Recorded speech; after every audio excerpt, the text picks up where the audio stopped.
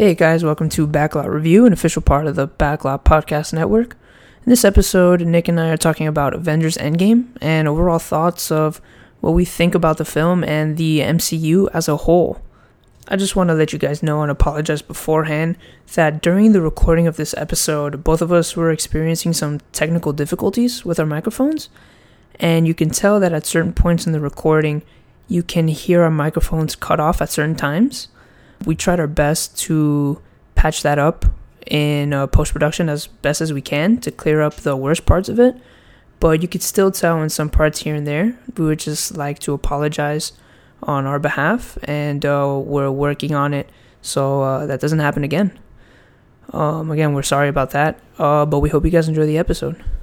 Well, here it is. Our review on Avengers Endgame. He used the stones again. Hey. We'd be going in short-handed, you know? Look, he's still got the stones, so... So let's get him. Use them to bring everyone back. Just like that. Yeah, just like that. Even if there's a small chance that we can undo this, I mean, we owe it to everyone who's not in this room to try. If we do this, how do we know it's gonna end any differently than it did before? Because before you didn't have me. Hey, new girl, everybody in this room is about that superhero life. And if you don't mind my asking, where the hell have you been all this time? There are a lot of other planets in the universe. And unfortunately, they didn't have you guys.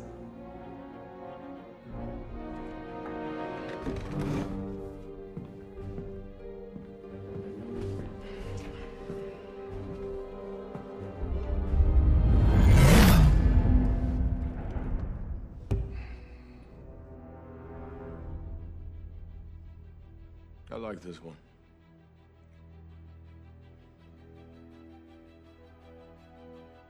Let's go get this son of a bitch. All right, so this is actually our first film review. Now that I think about it, all the other reviews that we've done have been for Game of Thrones, because there hasn't really been any big films like out in theaters lately. But what better way to start off than with Avengers Endgame? So, yeah. Avengers Endgame.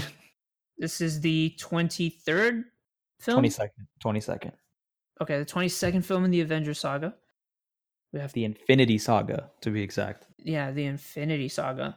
Long awaited by us, by many, as you can see. $1.2 billion opening weekend. Worldwide. Dude, that was... Worldwide. Jesus, that was just... And it still won't beat Avatar.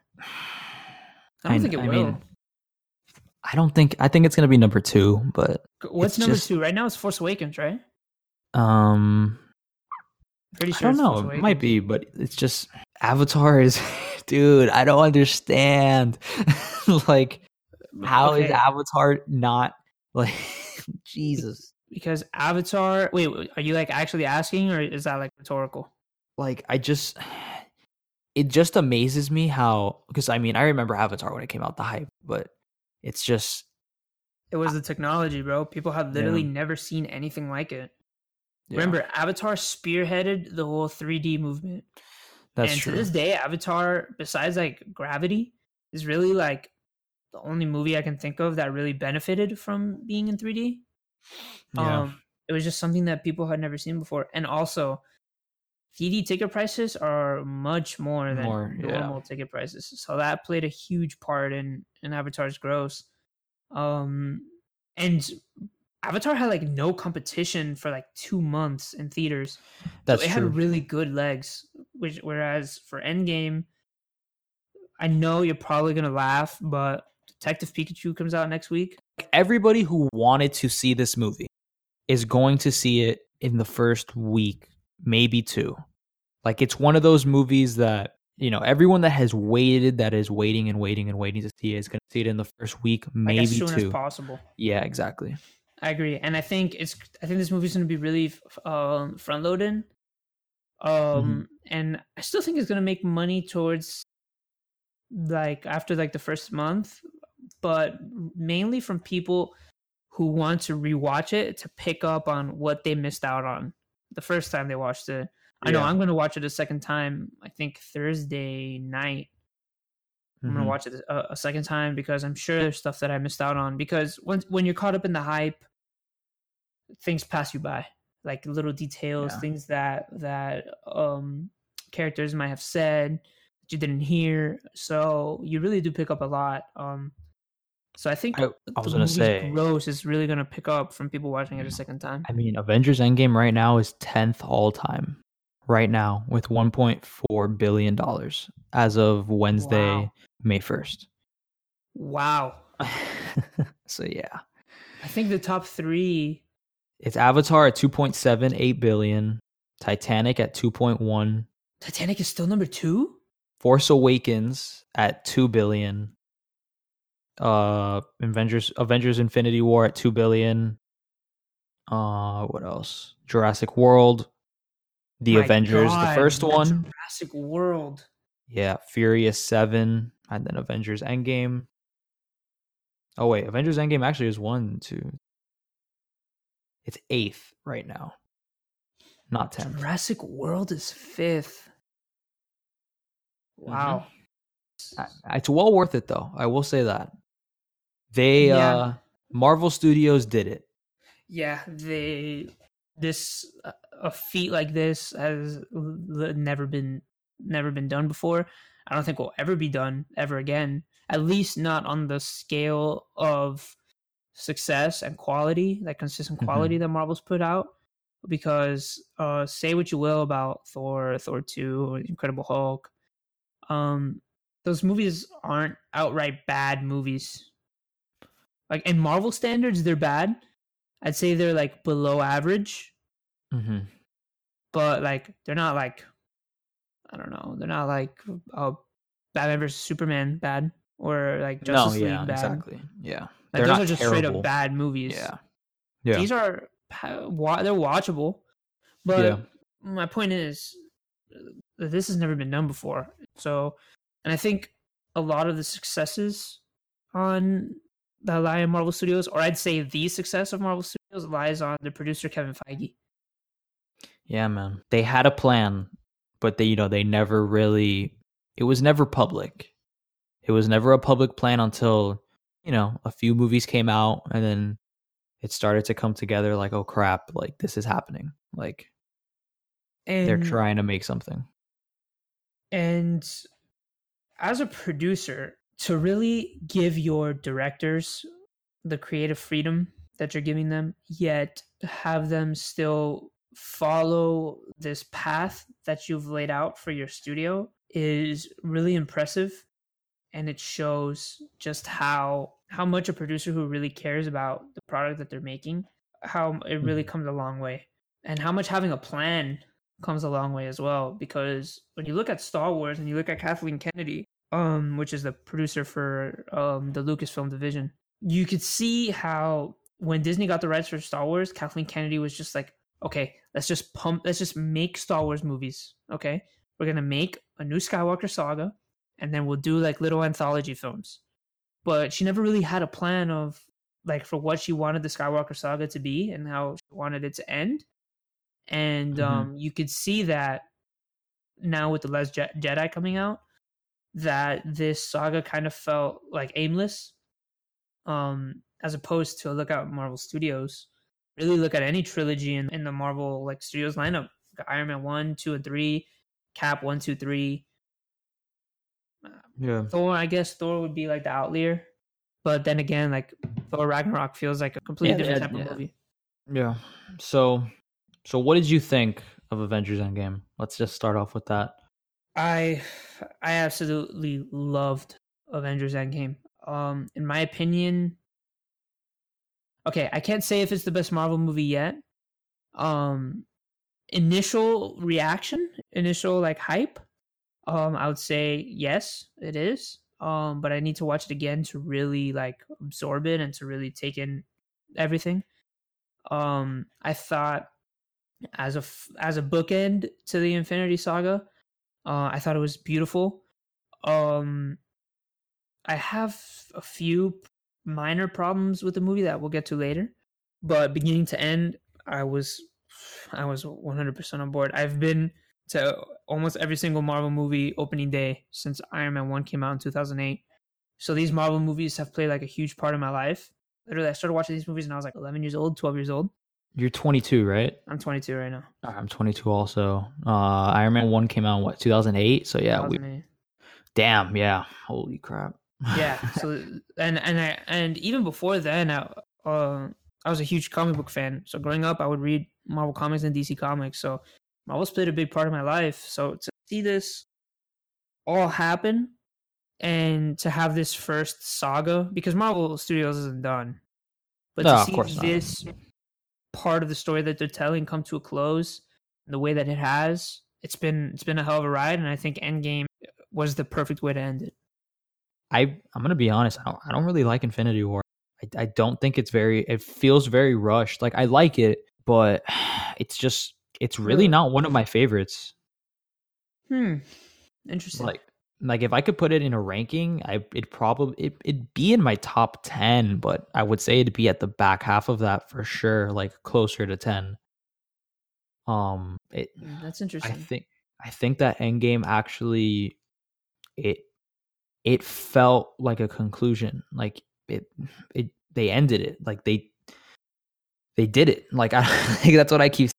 They did it. Like they were able to pull this off. Like it's amazing that they were able to do something like this. I think it's crazy. Like this is like a wild achievement that this was able to happen. I think it's just like I'm not going to say I'm done with the superhero genre in all, but I'm happy. Like I don't see myself investing in another like cinematic universe like this ever again.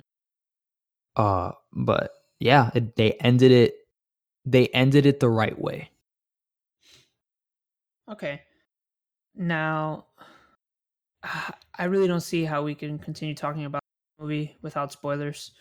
So, Avengers Endgame spoilers starting right now. If you haven't seen the movie, I guess watch it and then come back and listen to the rest of this episode, because we're going to be talking in depth about Avengers Endgame and also Infinity War. So if you haven't seen Infinity War either, go watch it. All right. So from the very beginning, this movie really plays with a lot of expectations, because if you've noticed, I'm assuming you saw the post-credits Captain Marvel scene, right? Where she arrives on Earth and she asks Captain America, Black Widow, where Nick Fury's been. That scene's not in the movie. The movie picks off with Iron Man and Nebula just floating around in space, and Captain Marvel saves them. So it's already been established that Captain Marvel had already met with Cap and already had that introduction off screen. So I thought that was pretty cool. And then I thought seeing Tony Stark. Well, first of all, did you notice like how skinny he was? Like CGI. Yeah. I thought it was pretty damn good CGI. Yeah, it was pretty good. Like he was clearly thinner. It's just this movie starts off like the first hour of this movie is pretty dark. It's a pretty not dark, but it's just very. It's not. It's like it's gloomy. Dreary, it's just, and I think at first when they go to Thanos' garden, I thought the movie was going in a certain direction. That blew me by surprise, 100%. I did not think they were going to kill off Thanos like that. Yeah, I thought that they were going to go to the garden, and I thought they were going to get demolished by Thanos. Same. So when I first saw Thanos kind of limping around, I was like, okay, he's probably still hurt from Infinity War. Because this is what, this is 22 days after Infinity War. 22 days later. Well, Tony Stark is there also. So I'm assuming. No. Tony Stark is home. He didn't go. Was he at the garden? Oh, he didn't go to the garden? Oh, no, he didn't. Yeah. Okay. I had just assumed because, he stayed. The people who went to it was Cap, Rocket, Nebula. Cap, Rocket, Nebula, Captain Marvel, Thor, Scarlet Witch. Scarlet Witch? Whoa. Not Scarlet Witch. I'm sorry, Black Widow. And, Black Widow. And Hulk. And, Bruce Banner. I thought they were going to have this big fight scene where the Avengers get demolished and then they go back to Earth kind of defeated. But Then you That- see Thanos kind of limping and They chop his arm off. That was crazy. yeah, they chopped his. As soon as they chopped his arm off, I was like, "Holy shit! What is going on here?" Mm-hmm. I honestly thought he was doing something with the Reality Stone. I thought he was kind of screwing with them, like he did in Infinity War. And then he kept not monologuing, but he was explaining like what he did with destroying the stones, and I was like, "Wait, this guy's for real." Mm-hmm. And then Thor, chops his head off. Yeah, goes for And the head. I was like, I was shocked, but like a good kind of shocked, because from this point on, I had no idea what to expect from the movie. I had my theories, but I had no idea what was going to happen. Yeah, and This then movie is long. It's the longest Marvel movie I had. Just under 3 hours of actual runtime, like movie time. It's like just under 3 hours. So yeah. this all happens in like the first like 10 minutes, 15 minutes. Yeah, and then we get that, we get the Avengers Endgame The title opening. drop. Yeah, the title drop, and then it says 5 years later. Yeah. Then, and we see Captain America with his group his therapy support group, session. which I Yeah. thought that was a pretty neat nod to Winter Soldier. Mhm. Because Sam, the Falcon, had his own little like group therapy session. Yeah. I think it was for veterans though. So I thought that was like a pretty cool nod. This movie's filled with a bunch of nods to like older Avengers movies, which we'll get to later. But yeah, it starts off there 5 years later, and then I think the scene switches right after that to Black Widow in the Avengers Yeah. facility, and she's like on Yeah. like a phone call with Captain Marvel, Rocket, and Rhodey. Yeah. This film also makes a nod to like, hey, maybe what Thanos did kind of worked, because you see, Yeah, we see Cap talking to her like, "Oh, I saw some whales, on the way back, the water's cleaner. Everything's Yeah. cleaner now since the snap." and then they and she mention she how quickly like nature and all that stuff is kind of like doing growing good. Yeah. And she quickly is like, "All right, like no. Like there is no bright side to this. Like it's terrible what he did."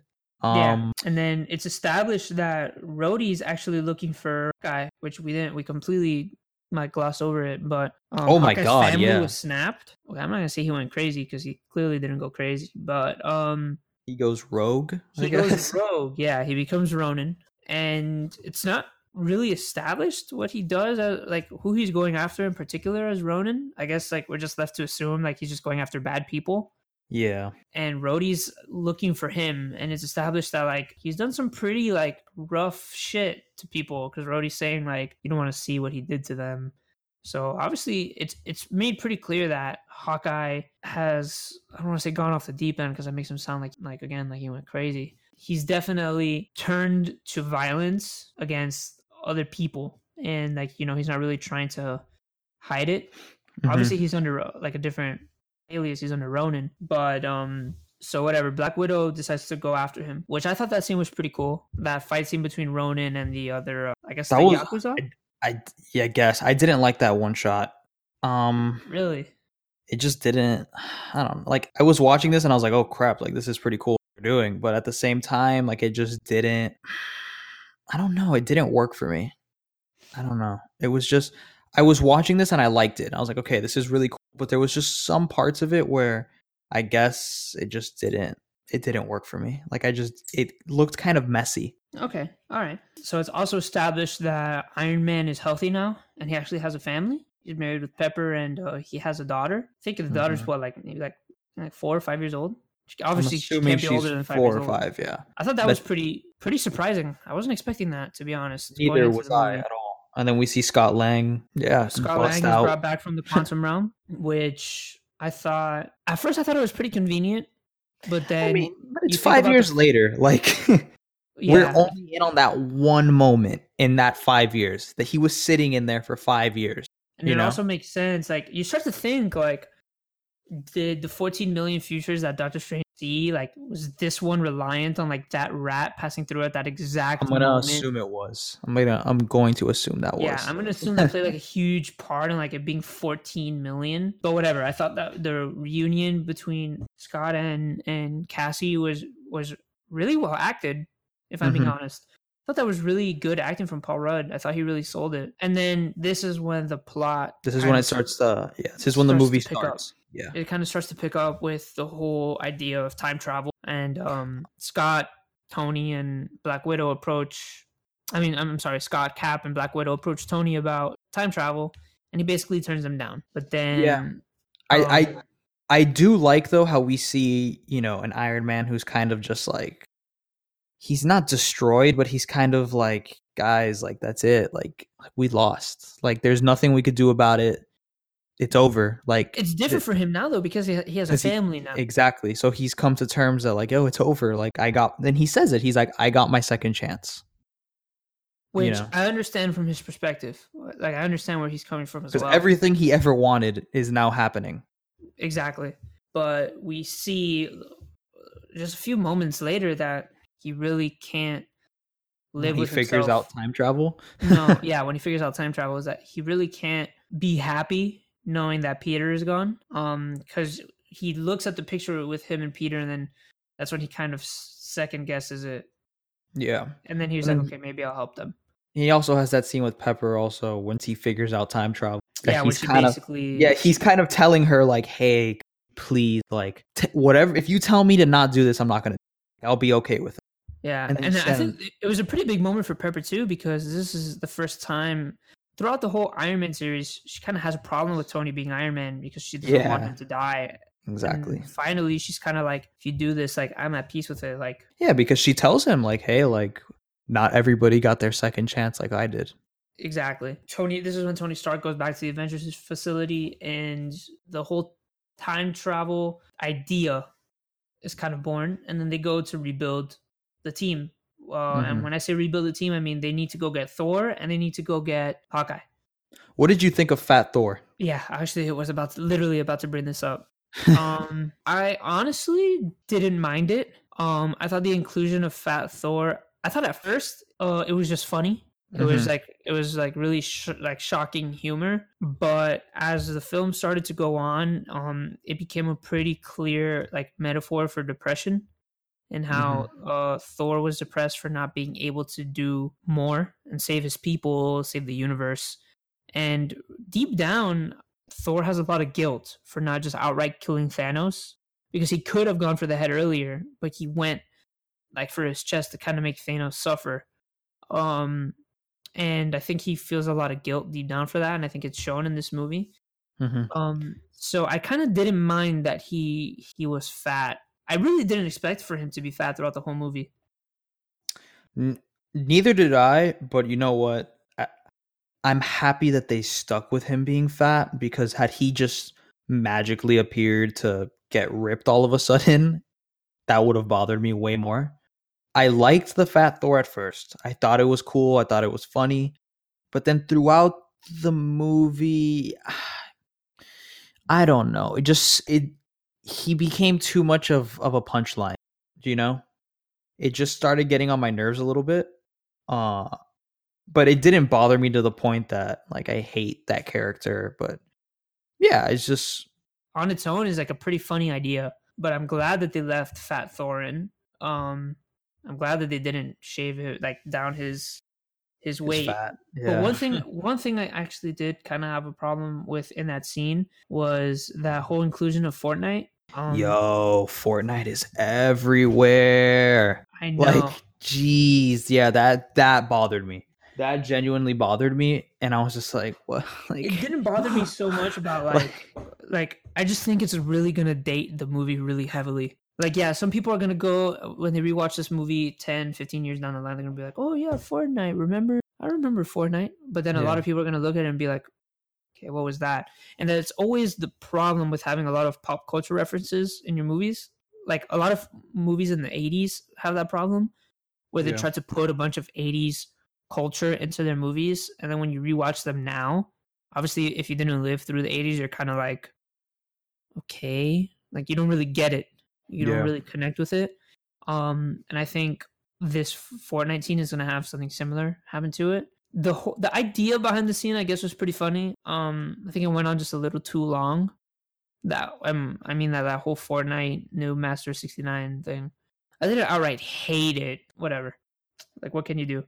It was the theater I watched it in. All the kids in that theater like died laughing during Mhm. that scene. So I guess it served its purpose, but I just wish Yeah, I it think it wasn't there lasted. to begin with. Yeah. Okay, so they finally get back to the Avengers facility. The rules of their time travel are established. So it's basically them going back in the past does not change anything because them going back in the past. This was their future, no matter what. Is that? I think the way that it works is that when they go back in the past, the future that they are in, like their present day, does Mhm. not change. Yes. What they change in the past basically branches off and basically creates creates a like another different timeline, right? another reality. Like so, it'd be like two parallel timelines. Okay. So what I tried to do, I tried not to think of it so much as like of the future, like when they go into the future or whatever. Is that like just another like alternate dimension almost? Yeah. Okay, that's what I was thinking. Also. Okay. So they set up their teams. So it's And they Cap. basically establish that they're going after the Infinity, Infinity Stones Stone, to rebuild the gauntlet before Thanos can get them. Yeah. So it's Cap, Iron Man, and Scott Lang, who's Ant-Man, And Hulk. and Hulk. Okay. Hawkeye and Black Widow in another team. And then is it just Thor and Rocket? Thor and Rocket, yes, on And then- another team. And then And then Nebula the last one is Nebula and War Machine. and War Machine. Okay. So, yeah, they all basically just go back in time to get the stone. Like, what did you... I found this part of the movie the most... I found this to be the weakest part of the entire movie. That entire middle part of them trying to get the stones. Really? Mm-hmm. Yeah, I didn't really care for it. You know, I thought the coolest part, though, was when Tony, Bruce Banner and, Steve Rogers, they go to the Battle of New York. I thought that was awesome. Okay, Well- I liked it. I liked this section a lot. I'm going to go team by team real quick. Go for it. I thought that okay, so in New York we have Scott Lang, we have Iron Man, Captain America, and Hulk. They're going after. They went back to 2012 during the events of Avengers 1 to get the Mind Stone and the Space Stone. And so I think that the way they did it was pretty cool. I think there were a lot of cool moments in this like stretch of things.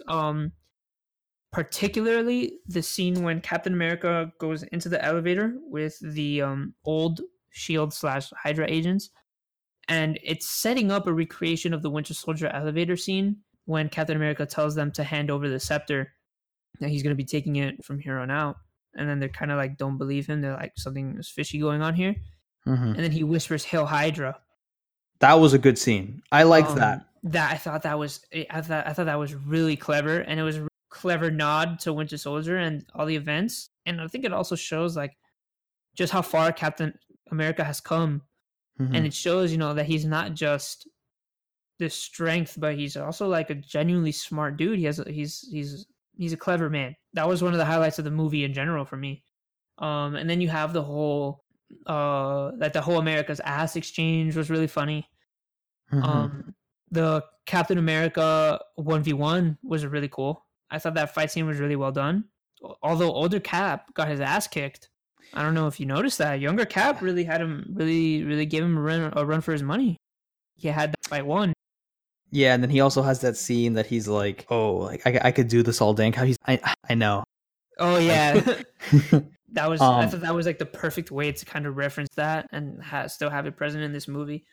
And I think it also shows like Captain America he's not the same Captain America. Like this, like he doesn't play like he's a we changed always man. we always knew Captain America as like, oh, playing by the rules, like being fair and honest, and this Cap is kind of like, no, like you just kind of have to do like what's right. Like it doesn't matter like yeah, like you see him change as a character. He's not a Boy Scout anymore. I agree. Yep. And this scene also, I think, does right what Batman vs Superman did wrong. In the sense of like bringing a realization to another character. although I know it works a little differently in terms of like narrative and what's happening. So in this movie, like in this particular scene, you have current Captain America being choked out by older Captain America. And in order to get Captain America to let go, older Cap says something like, "Oh, Bucky's still alive." Yeah. In which the older Captain America is kind of like taken aback, and he kind of loosens his grip just a little bit, but it's enough to kind of let older Cap get the scepter and kind of, put him to sleep. When you compare that to what happens in Batman versus Superman, where Batman is just like, he just says like, "Oh, Martha," or Superman, I'm sorry, says Martha. Yeah. And Batman's like, "Well, why'd you say that name?" You could just see the differences in how they were done. But I thought that whole New York scene was pretty cool. I thought the scenes that they reconstructed from Avengers 1 and what they added to it is going to make Avengers 1 a little more interesting on rewatch. Now that we know like the events that happened immediately after the Avengers 1 ends, now that we know what actually happened. Yeah. So we I also thought see Loki. Yeah. It sets up his TV show now. Loki has the Space Stone, and he disappears in Avengers 1 timeline. Yeah, I think you're right about setting up his TV show. I think his TV show is going to be focused on that. For sure. I thought that was pretty cool. So then they leave with only the Mind Stone because Loki has left with the Space Stone. So Cap and Tony realize that they have to go further back in time to get the Space Stone, which is in 70. I think 1970, on the dot. Yeah. Yeah, 1970, which was it a SHIELD lab? I think it was like one of the earliest SHIELD labs. Yeah, I'm going to assume it was a SHIELD lab, and that's where he meets his dad. Yeah, that's where Tony meets his dad. And I really like that confrontation. I thought it was really well done, and I thought it was pretty powerful. We also have Cap have that confrontation with is it Peggy? Yeah, right? Yeah, Peggy. Yeah. Yeah, we see him, see her for the first time in a while, and that also foreshadows what ends up happening. Yeah, it sets up a lot actually down the line. But I thought that whole scene was pretty cool, and I like how Hank Pym is also involved. Oh, that's working on the first Iron Man suit and the very first Pym particles. First Ant-Man suit, you mean? Yeah. What'd I say? Iron Man suit. Oh yeah, the first Ant-Man suit and setting up the whole Pym particles and all that stuff. So all in all, I thought that scene was pretty well done. I thought the scenes with Thor and Rocket on Asgard were also well done, particularly the scenes with Thor and his mother. Okay, but one thing about that whole sequence, how much money did Natalie Portman make for that scene? I don't think she actually acted. I think those were... That was from Thor the Dark World? I think so. Okay, because I was thinking, she was at the premiere. She's also exactly. So I don't know, actually. That's what I wonder. But anyway, okay, yeah, we see that scene of and that's where basically he has his redemption in a way that he finds out that, or maybe he closure. It's his closure. He also comes to the realization that maybe he's not supposed to be a leader. Yeah, actually, you're right about that. Actually, this is when he realizes maybe I'm not suited to my strengths are not suited to be king of Asgard. I would be better off somewhere else. Mm-hmm. Which obviously is what ends up happening at the end of the movie when he names Valkyrie Queen of Asgard, and then he stays kind of doing what he was doing before, kind of like protector of the realm. So I thought that scene was really, really well done, and I think it sets up a lot for Thor. And I'm honestly really hope that there's more Thor movies down the line, because I think as a character, I think this is the most interesting his character has ever been, with Ragnarok, Infinity War, Endgame. And now I guess Guardians 3. I guess he's going to be in Guardians 3 now. It's looking like it. If what was teased at the end of Endgame happens. But yeah, I thought that whole scene back when they go to Thor 2 was really well done. I thought it was handled in a nice way, especially with confrontation with Frigga. Mm-hmm. So then we go to War Machine and Nebula. Mm-hmm. And you said you didn't really care about them and their dialogue together and all that. But I think Nebula was one of the underrated, the most underrated character in this. I think Nebula was really, really well written in this. Especially with her confronting past Nebula. Because it really puts in perspective how far she's come as a character. It also shows that she's kind of also the reason why their plan almost failed, because her memories were also. But it's not really her. You're making it. It's seem not like her fault. No, it's not her fault. But because she's also like half robot, basically, right? Yeah, she's like half cyborg. Yeah. So. But It shows how. Yeah. I mean, I guess. That's but what's needed, though. But as a character, she was really interesting. And then you have obviously the scene on Vormir with Black Widow and Hawkeye. And I thought that scene was really well done. I thought it was almost as well done as the first time we go to Vormir on Infinity War. And but I think this one was a little heavier. We literally have two people fighting over who is going to kill themselves and sacrifice themselves for the greater good. Yeah, but I feel like I'm not gonna say it was obvious, but I was kind of like I think it's kind of obvious that Black Widow's gonna be the one that dies here. Really, I disagree because She has nothing. she has nothing except her own solo movie. Yeah, it's gonna be a prequel though. I know, but still, like I didn't think that they would kill her off when they were setting up her own movie. Yeah. So they had that scene like of them like, you know, trying to stop each other from killing themselves, and then eventually Black Widow is the one to sacrifice herself, and it was pretty heavy. That scene honestly hit me pretty hard because that was the first death that we see in the movie, besides Thanos, obviously, but it's the first like meaningful death that we see. So then Hawkeye gets the Soul Stone, and all of our heroes return back to the Avengers facility, and it's basically established here that. Well, actually, you forgot to point out that it's not our Nebula; it's the 2014 Nebula. Is it 2014 Nebula? Yeah, the current Nebula was captured by Thanos and kind of has her not prisoner. Yeah, pretty much prisoner. And then he sends like 2014 Nebula back to the Avengers facility because he learns that the Avengers are trying to stop whatever future Thanos did. Yeah. And I want to talk about that when we talk about the third act, particularly about Thanos in this movie. But so whatever, we come back to Avengers facility, and old Nebula kind of puts in like, I guess like the coordinates or whatever when the rest of the Avengers leave to kind of bring in Thanos' ship to the present day with whatever pin particles that she had.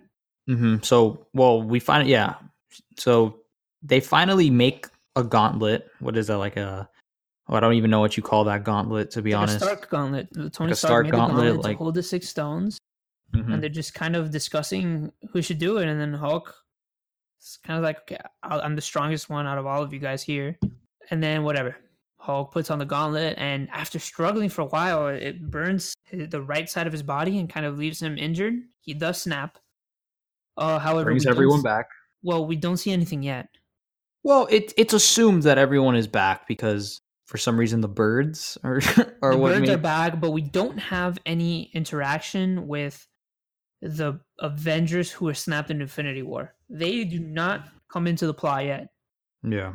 So we know that they have returned, but like it's kind of almost like in passing. Yeah, but that scene where Nebula brings back Thanos' ship once the snap happens, and then it just it gets real. Slaughters them. Yeah, it gets real. Thanos just completely destroys the Avengers facility, which is pretty convenient how everyone survived that explosion because that shit looked huge. Yeah. That's what you know. Superhero movie. Yeah.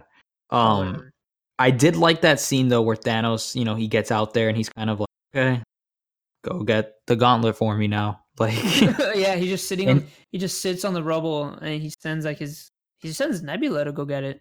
Yeah, but that scene where he's just sitting there in the confrontation with Thor, Cap, and you know, Tony Stark, Iron Man, that scene this is when the movie, I think I'm not gonna say it's its strongest point, but it gets, I don't know. This is what we were waiting for, you know? I also thought the scene between past Gamora and current Nebula was really powerful when Gamora's asking future Nebula, oh, what happens to us in the future? And then she's like, oh, I tried to kill you, but we become sisters. I thought that scene was really well done, and I thought that moment in particular was pretty powerful because it's almost like the roles have reversed from where it's Gamora who's trying to reach out to Nebula, and now it's Nebula telling Gamora, hey, we're sisters, like we love each other. And I think that's what kind of makes Gamora switch sides for this battle.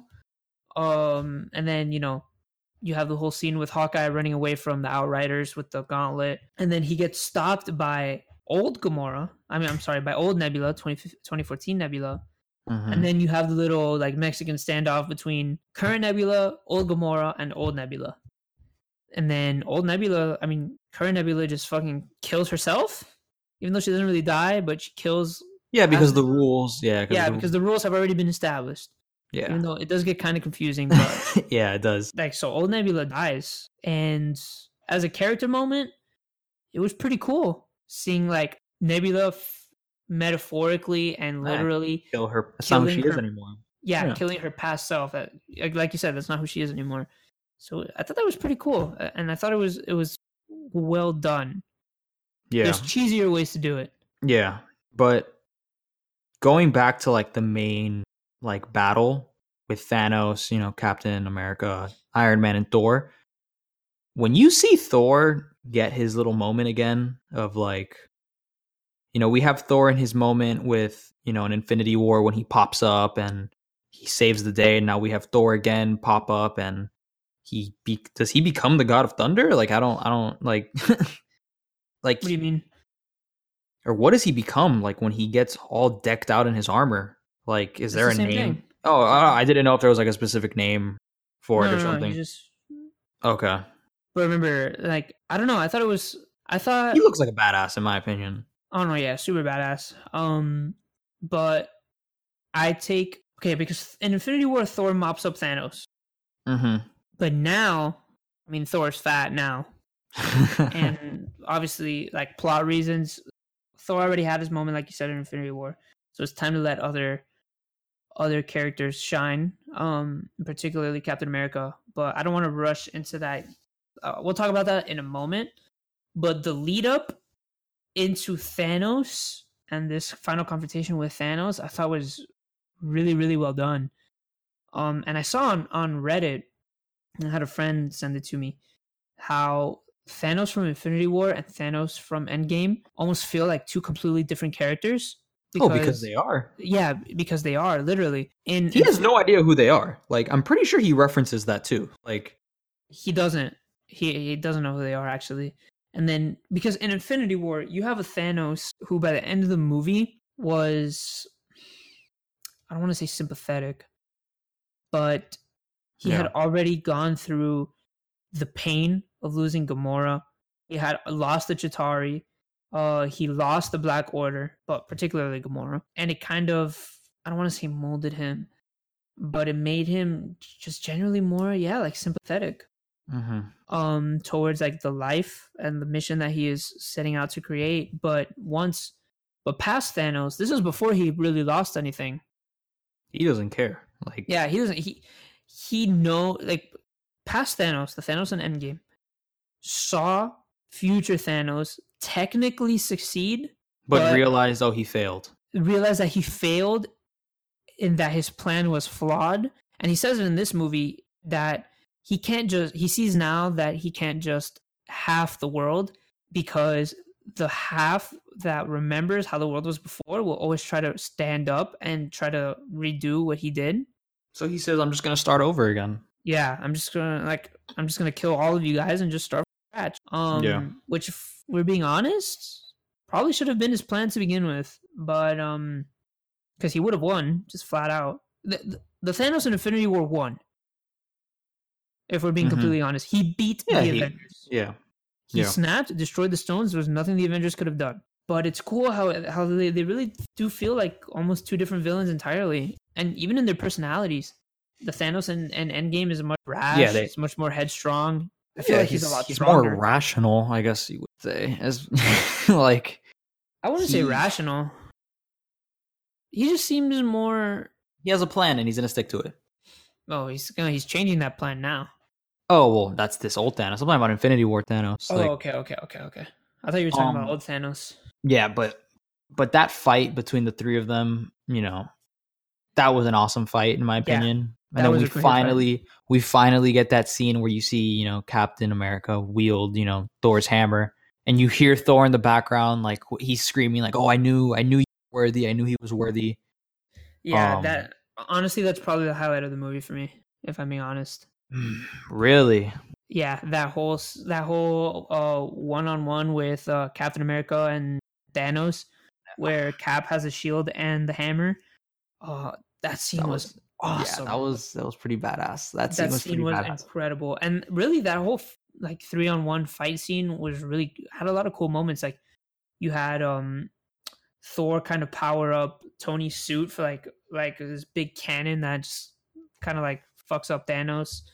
You had Thor dual wielding Stormbreaker and the hammer, and he hits the hammer like a bat into Thanos. Or like yeah, the one shot that I found like the best. I already know which one you're gonna say. You probably do. Well, maybe. When it was just Captain America and Thanos breaks Captain America's shield. And it's just that scene of Captain America just against Thanos and like the rest of his army that's coming. Yep. And you just see him tighten up his, he tightens up his shield just because like that's who he is. He's not going to give up. Damn, my voice cracked. Wow. He's not going to give up. And then you just see all the portals start opening. Yeah. And that's what he finally says, Avengers Assemble. I think that scene of Captain America standing up against not just Thanos, but his entire army. Like I would honestly purchase a poster of that. Like if they sold it, I would purchase that. And I think that's a wonderful nod. Are you familiar with the comic? Like this storyline in the comics? So, I mean, I read Infinity Gauntlet. I don't know if it's really not, but yeah. What were you going to say? So I think that this moment is a perfect nod to what happens in the comics, where in the comics, Captain America walks up to Thanos and he has a really famous line where he tells Thanos, as long as one man stands against you, you can never claim victory. Mm-hmm. And that's when Thanos kills him in the comics, if I'm remembering correctly. But I think this shot was a perfect way of conveying that message without saying those words, because it's literally one man standing against Thanos and his army, and you have the sun kind of shining on Captain America through like the rubble and through the dark skies.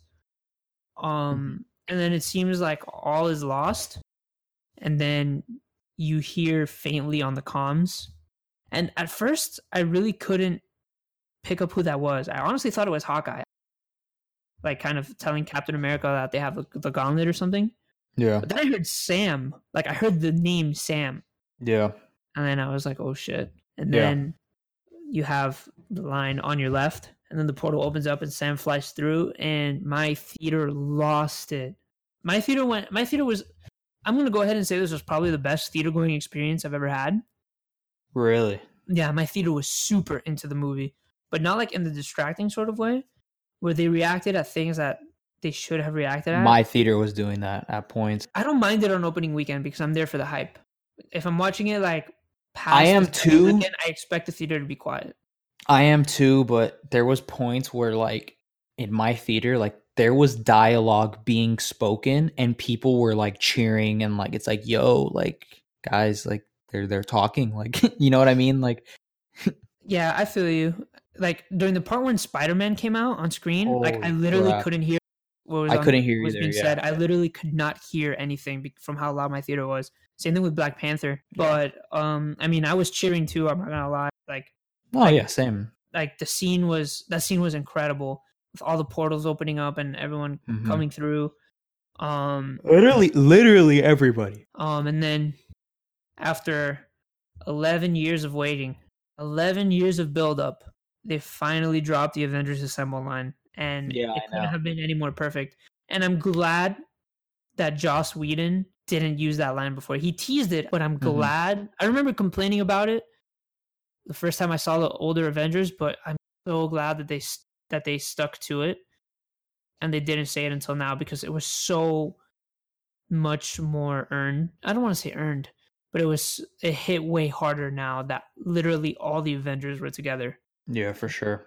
And then you have that huge battle between Thanos' army and the Avengers and all that. And I just want to talk about bits and pieces of this battle, because I think there's some things that are pretty notable.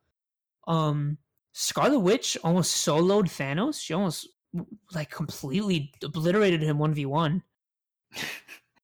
Yeah. Like he literally had to call that huge missile strike to kill like half his troops just to kind of get Scarlet Witch off of him. Mm-hmm. And this is right after we see Thanos 1v1 almost every other Avenger and win. He beats Captain America with the shield and the hammer. He beats Thor, who was dual wielding. He beats Iron Man. He literally beats everyone that he fights in this movie. And then Scarlet Witch almost makes it look so easy. So she's come a long way. And it really shows like just how powerful she is.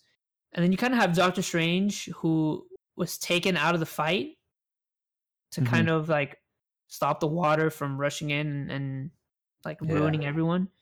But I understand why they did it, because can you imagine if Doctor Strange had fought? It would have been game over way quicker. Yeah. And then we have that scene where not Captain America, where Iron Man, he's talking to him. Are we going to win? And he's like, if I tell you, it's not going to happen. Yeah. And I feel like that clearly is foreshadowing what eventually happens to Tony Stark. Oh, absolutely. And then you have the scene with when Captain Marvel comes back. And if I'm being completely honest, I hated that scene. I hated that scene. So I do not like Captain Marvel.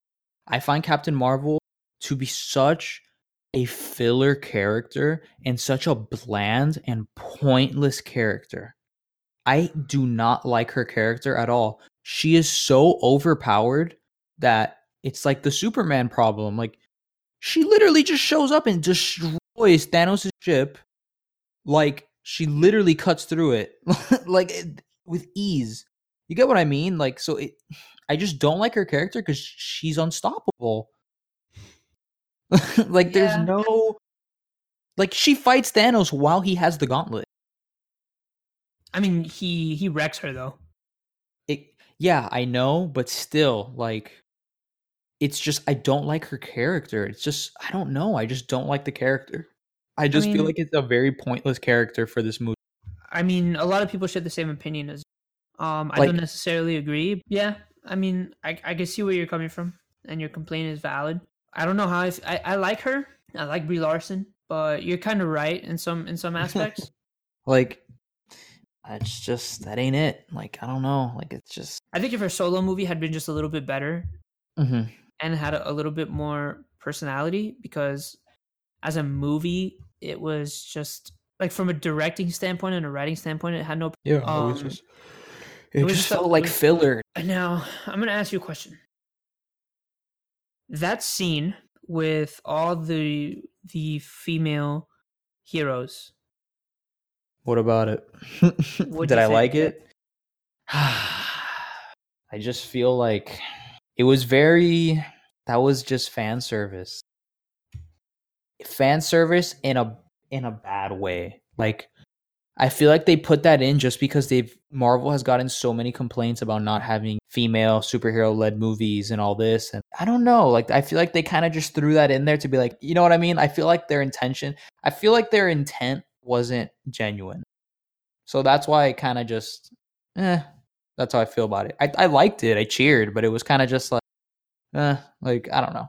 I question whether it was a genuine, like, I don't know. That's it. I completely agree with what you're saying. I can see very clearly what they were trying to do and what message they were trying to convey.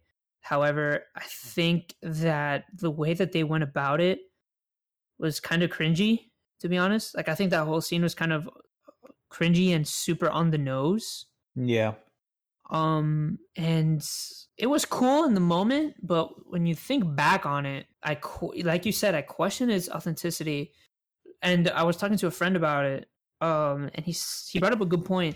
Can you imagine if it had been done just a little differently, where, let's say, like, a hero, one of the female heroes who don't really have a lot of power, like Shuri, for example, tried to stand up against, like, one of Thanos' like big henchmen.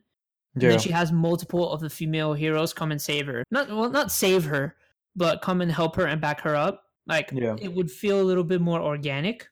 Mm-hmm. And I think it just would have made the scene a little more authentic. Yeah. I mean, but that was one of not my bigger complaints about the movie because it's not like that huge of an issue like it made or break the movie.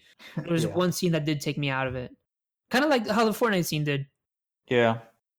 So Um, I mean, okay, wait. So after that scene, basically, is that the scene where Thanos ends up getting the gauntlet? Like right after that? I think it's like a little bit after that. Thanos basically ends up in the Captain Marvel tries to stop him, and he basically wrecks Captain Marvel with the Power Stone. Mm-hmm. And that's when Tony. That's when Tony and Doctor Strange kind of like Tony looks at Doctor Strange and he's like, "Yo, it doesn't look like we're gonna win." And then he puts up the one. Doctor Strange put up his finger. To me, I think Tony knew what he had to do to win. Yeah. And I think it brings Tony's character arc to a close. Well, as you know, Tony Stark stops Thanos from snapping, and it's revealed that he has the gems. And, well, Thanos is about to snap, and he says, "I am inevitable." And he snaps, and it doesn't work. And it's revealed that Tony has the gems, and he made his own gauntlet, like on his own Iron Man suit. Mm-hmm. And then Tony responds with, "I am Iron Man." And then Does snaps. the snap, yeah. And then Thanos and his army, turns to dust, which is really poetic. That whole scene is just really poetic. It starts with I am Iron Man, ends with I am Iron Man. Beautiful. Yeah. And I think it does a wonderful job of bringing Tony's character arc to a close, in the sense that he started as a selfish billionaire playboy philanthropist and ended with him making the ultimate sacrifice to protect the universe, where he is the ultimate hero. Yeah. Whereas from Iron Man, it's set up that he only goes and cares out for himself.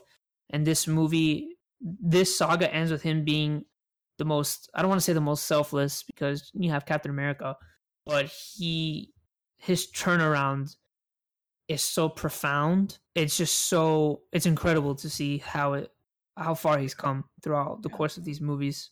Yeah, and then we see kind of like a reverse of when he's, because the gauntlet obviously takes a lot out of you and it kills you basically, like it could kill you. It has that scene of him and Spider-Man, and he's like, "Oh, we won!" Like it's kind of like a reverse of what happened in Infinity War. When Tony is comforting Peter as Peter's being abducted. Yeah, exactly. Peter's kind of trying to comfort Tony as he's very obviously dying. Yeah, and then you have the Pepper line. Oh, what does she tell him? She tells him a couple things. She's like, "You can rest now." Yeah, you last. Yeah, she's like, we'll be okay. Like you could rest now. Yeah. Damn, bro, and he's gone. Then we have his funeral. I wasn't expecting it. It's just the funeral with the proof that Tony Stark has a heart. Oh man. Another callback, but I think what really did me in was when Happy asks Morgan, which is Tony Stark's daughter, like if she's hungry, what she wants to eat. She says she wants cheeseburgers. Yeah. And then Happy's like, "Oh, your father loved cheeseburgers. I got you all the cheeseburgers you want." Yeah, another callback to Iron Man 1. Yeah. When they first get him, and he's like, "I want a cheeseburger." Like. Yeah. And to me, it almost felt like Jon Favreau, who plays Happy, who is the director of Iron Man 1 and 2, when he kind of gets emotional during that scene, to me, it almost felt like it was genuine. Yeah. And the emotions on his face were real because he started this. This is his baby just as much as Kevin Feige's, because Jon Favreau fought for Robert Downey Jr. Yeah. He did not want anyone else but RDJ to play Iron Man. And he really helped craft what became this universe. And he has played a huge role in it. Not only as a director, but as an actor. Because he's in Homecoming. He's in, obviously he's in Endgame. He's in all the Iron Mans. He has a pretty decent role in Iron Man 3 also, even though he didn't direct it. But it felt like his emotions were genuine in the end. Yeah, and then at Tony's funeral, we see all the heroes, all lined up. We even see the kid from Iron Man 3. Yeah, I thought that was a really neat callback. That kid's pretty important in Tony Stark's life. Yeah, exactly. And he's much older now. So yeah. And then you have all the heroes mourning passing. And then you have Captain America on his way to go return the stones. which is Hulk, Steve, Bucky, and Sam. And Yeah. Sam is saying his farewells, and Bucky and Steve have a callback to Cap 1 where Captain America tells Bucky, don't do anything stupid. And Bucky tells him, how could I? You're taking all this stupid with you. Which is, those exact lines of dialogue were said in Captain America 1 before Bucky goes off on his mission and Yeah. assumably dies. But Yeah. Did you think that was gonna happen with Captain America?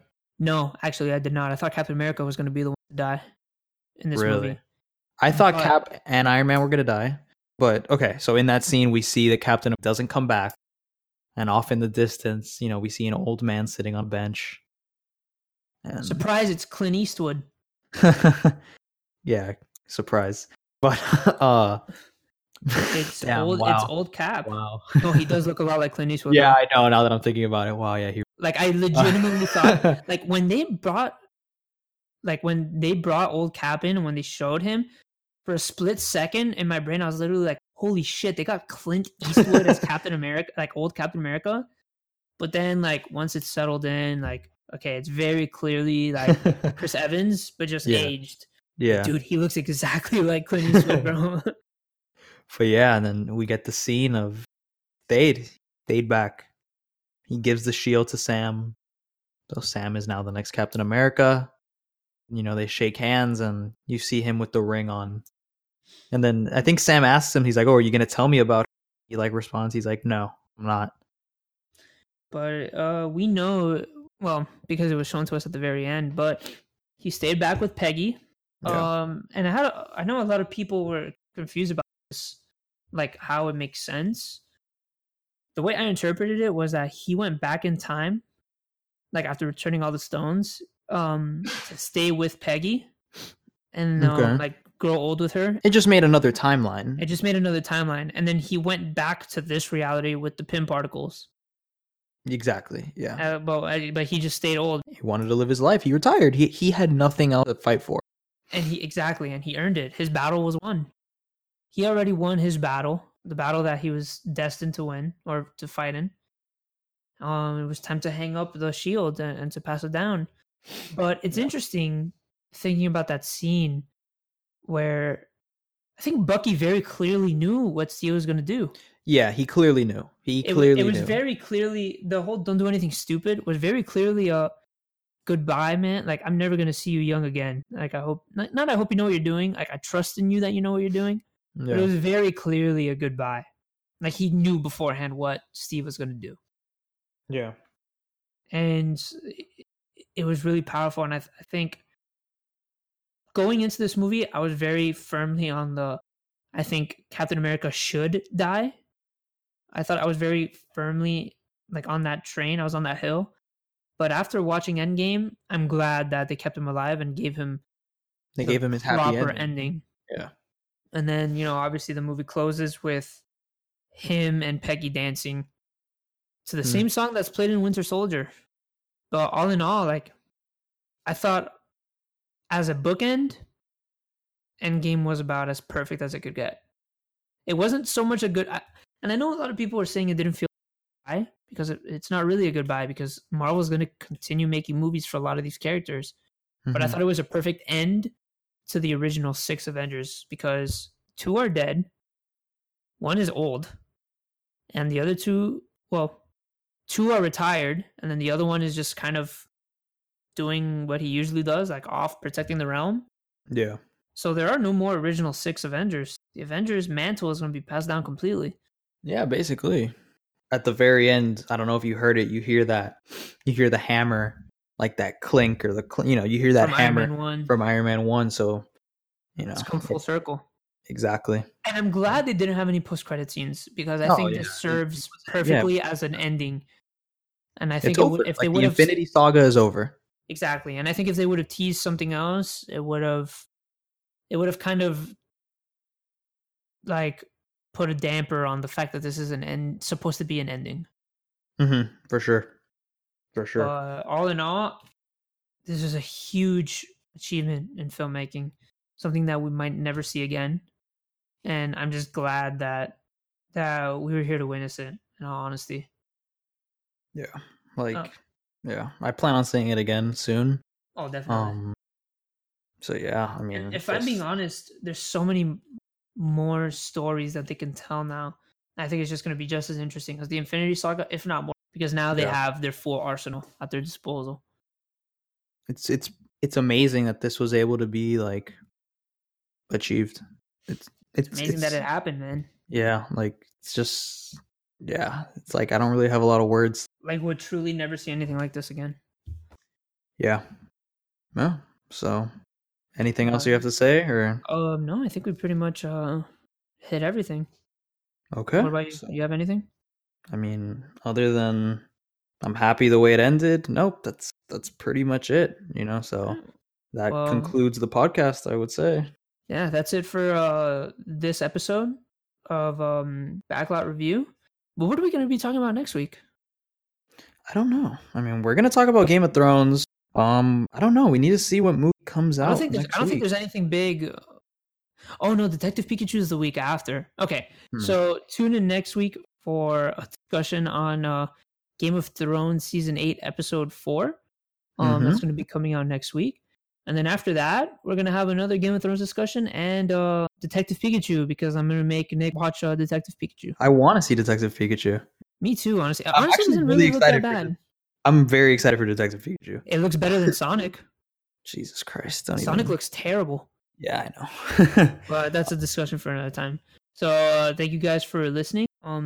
Follow us on Twitter at Inside Backlot, and download the rest of our podcasts on iTunes and Spotify at Inside the Backlot, and make sure to subscribe and rate, please. We'd really appreciate it.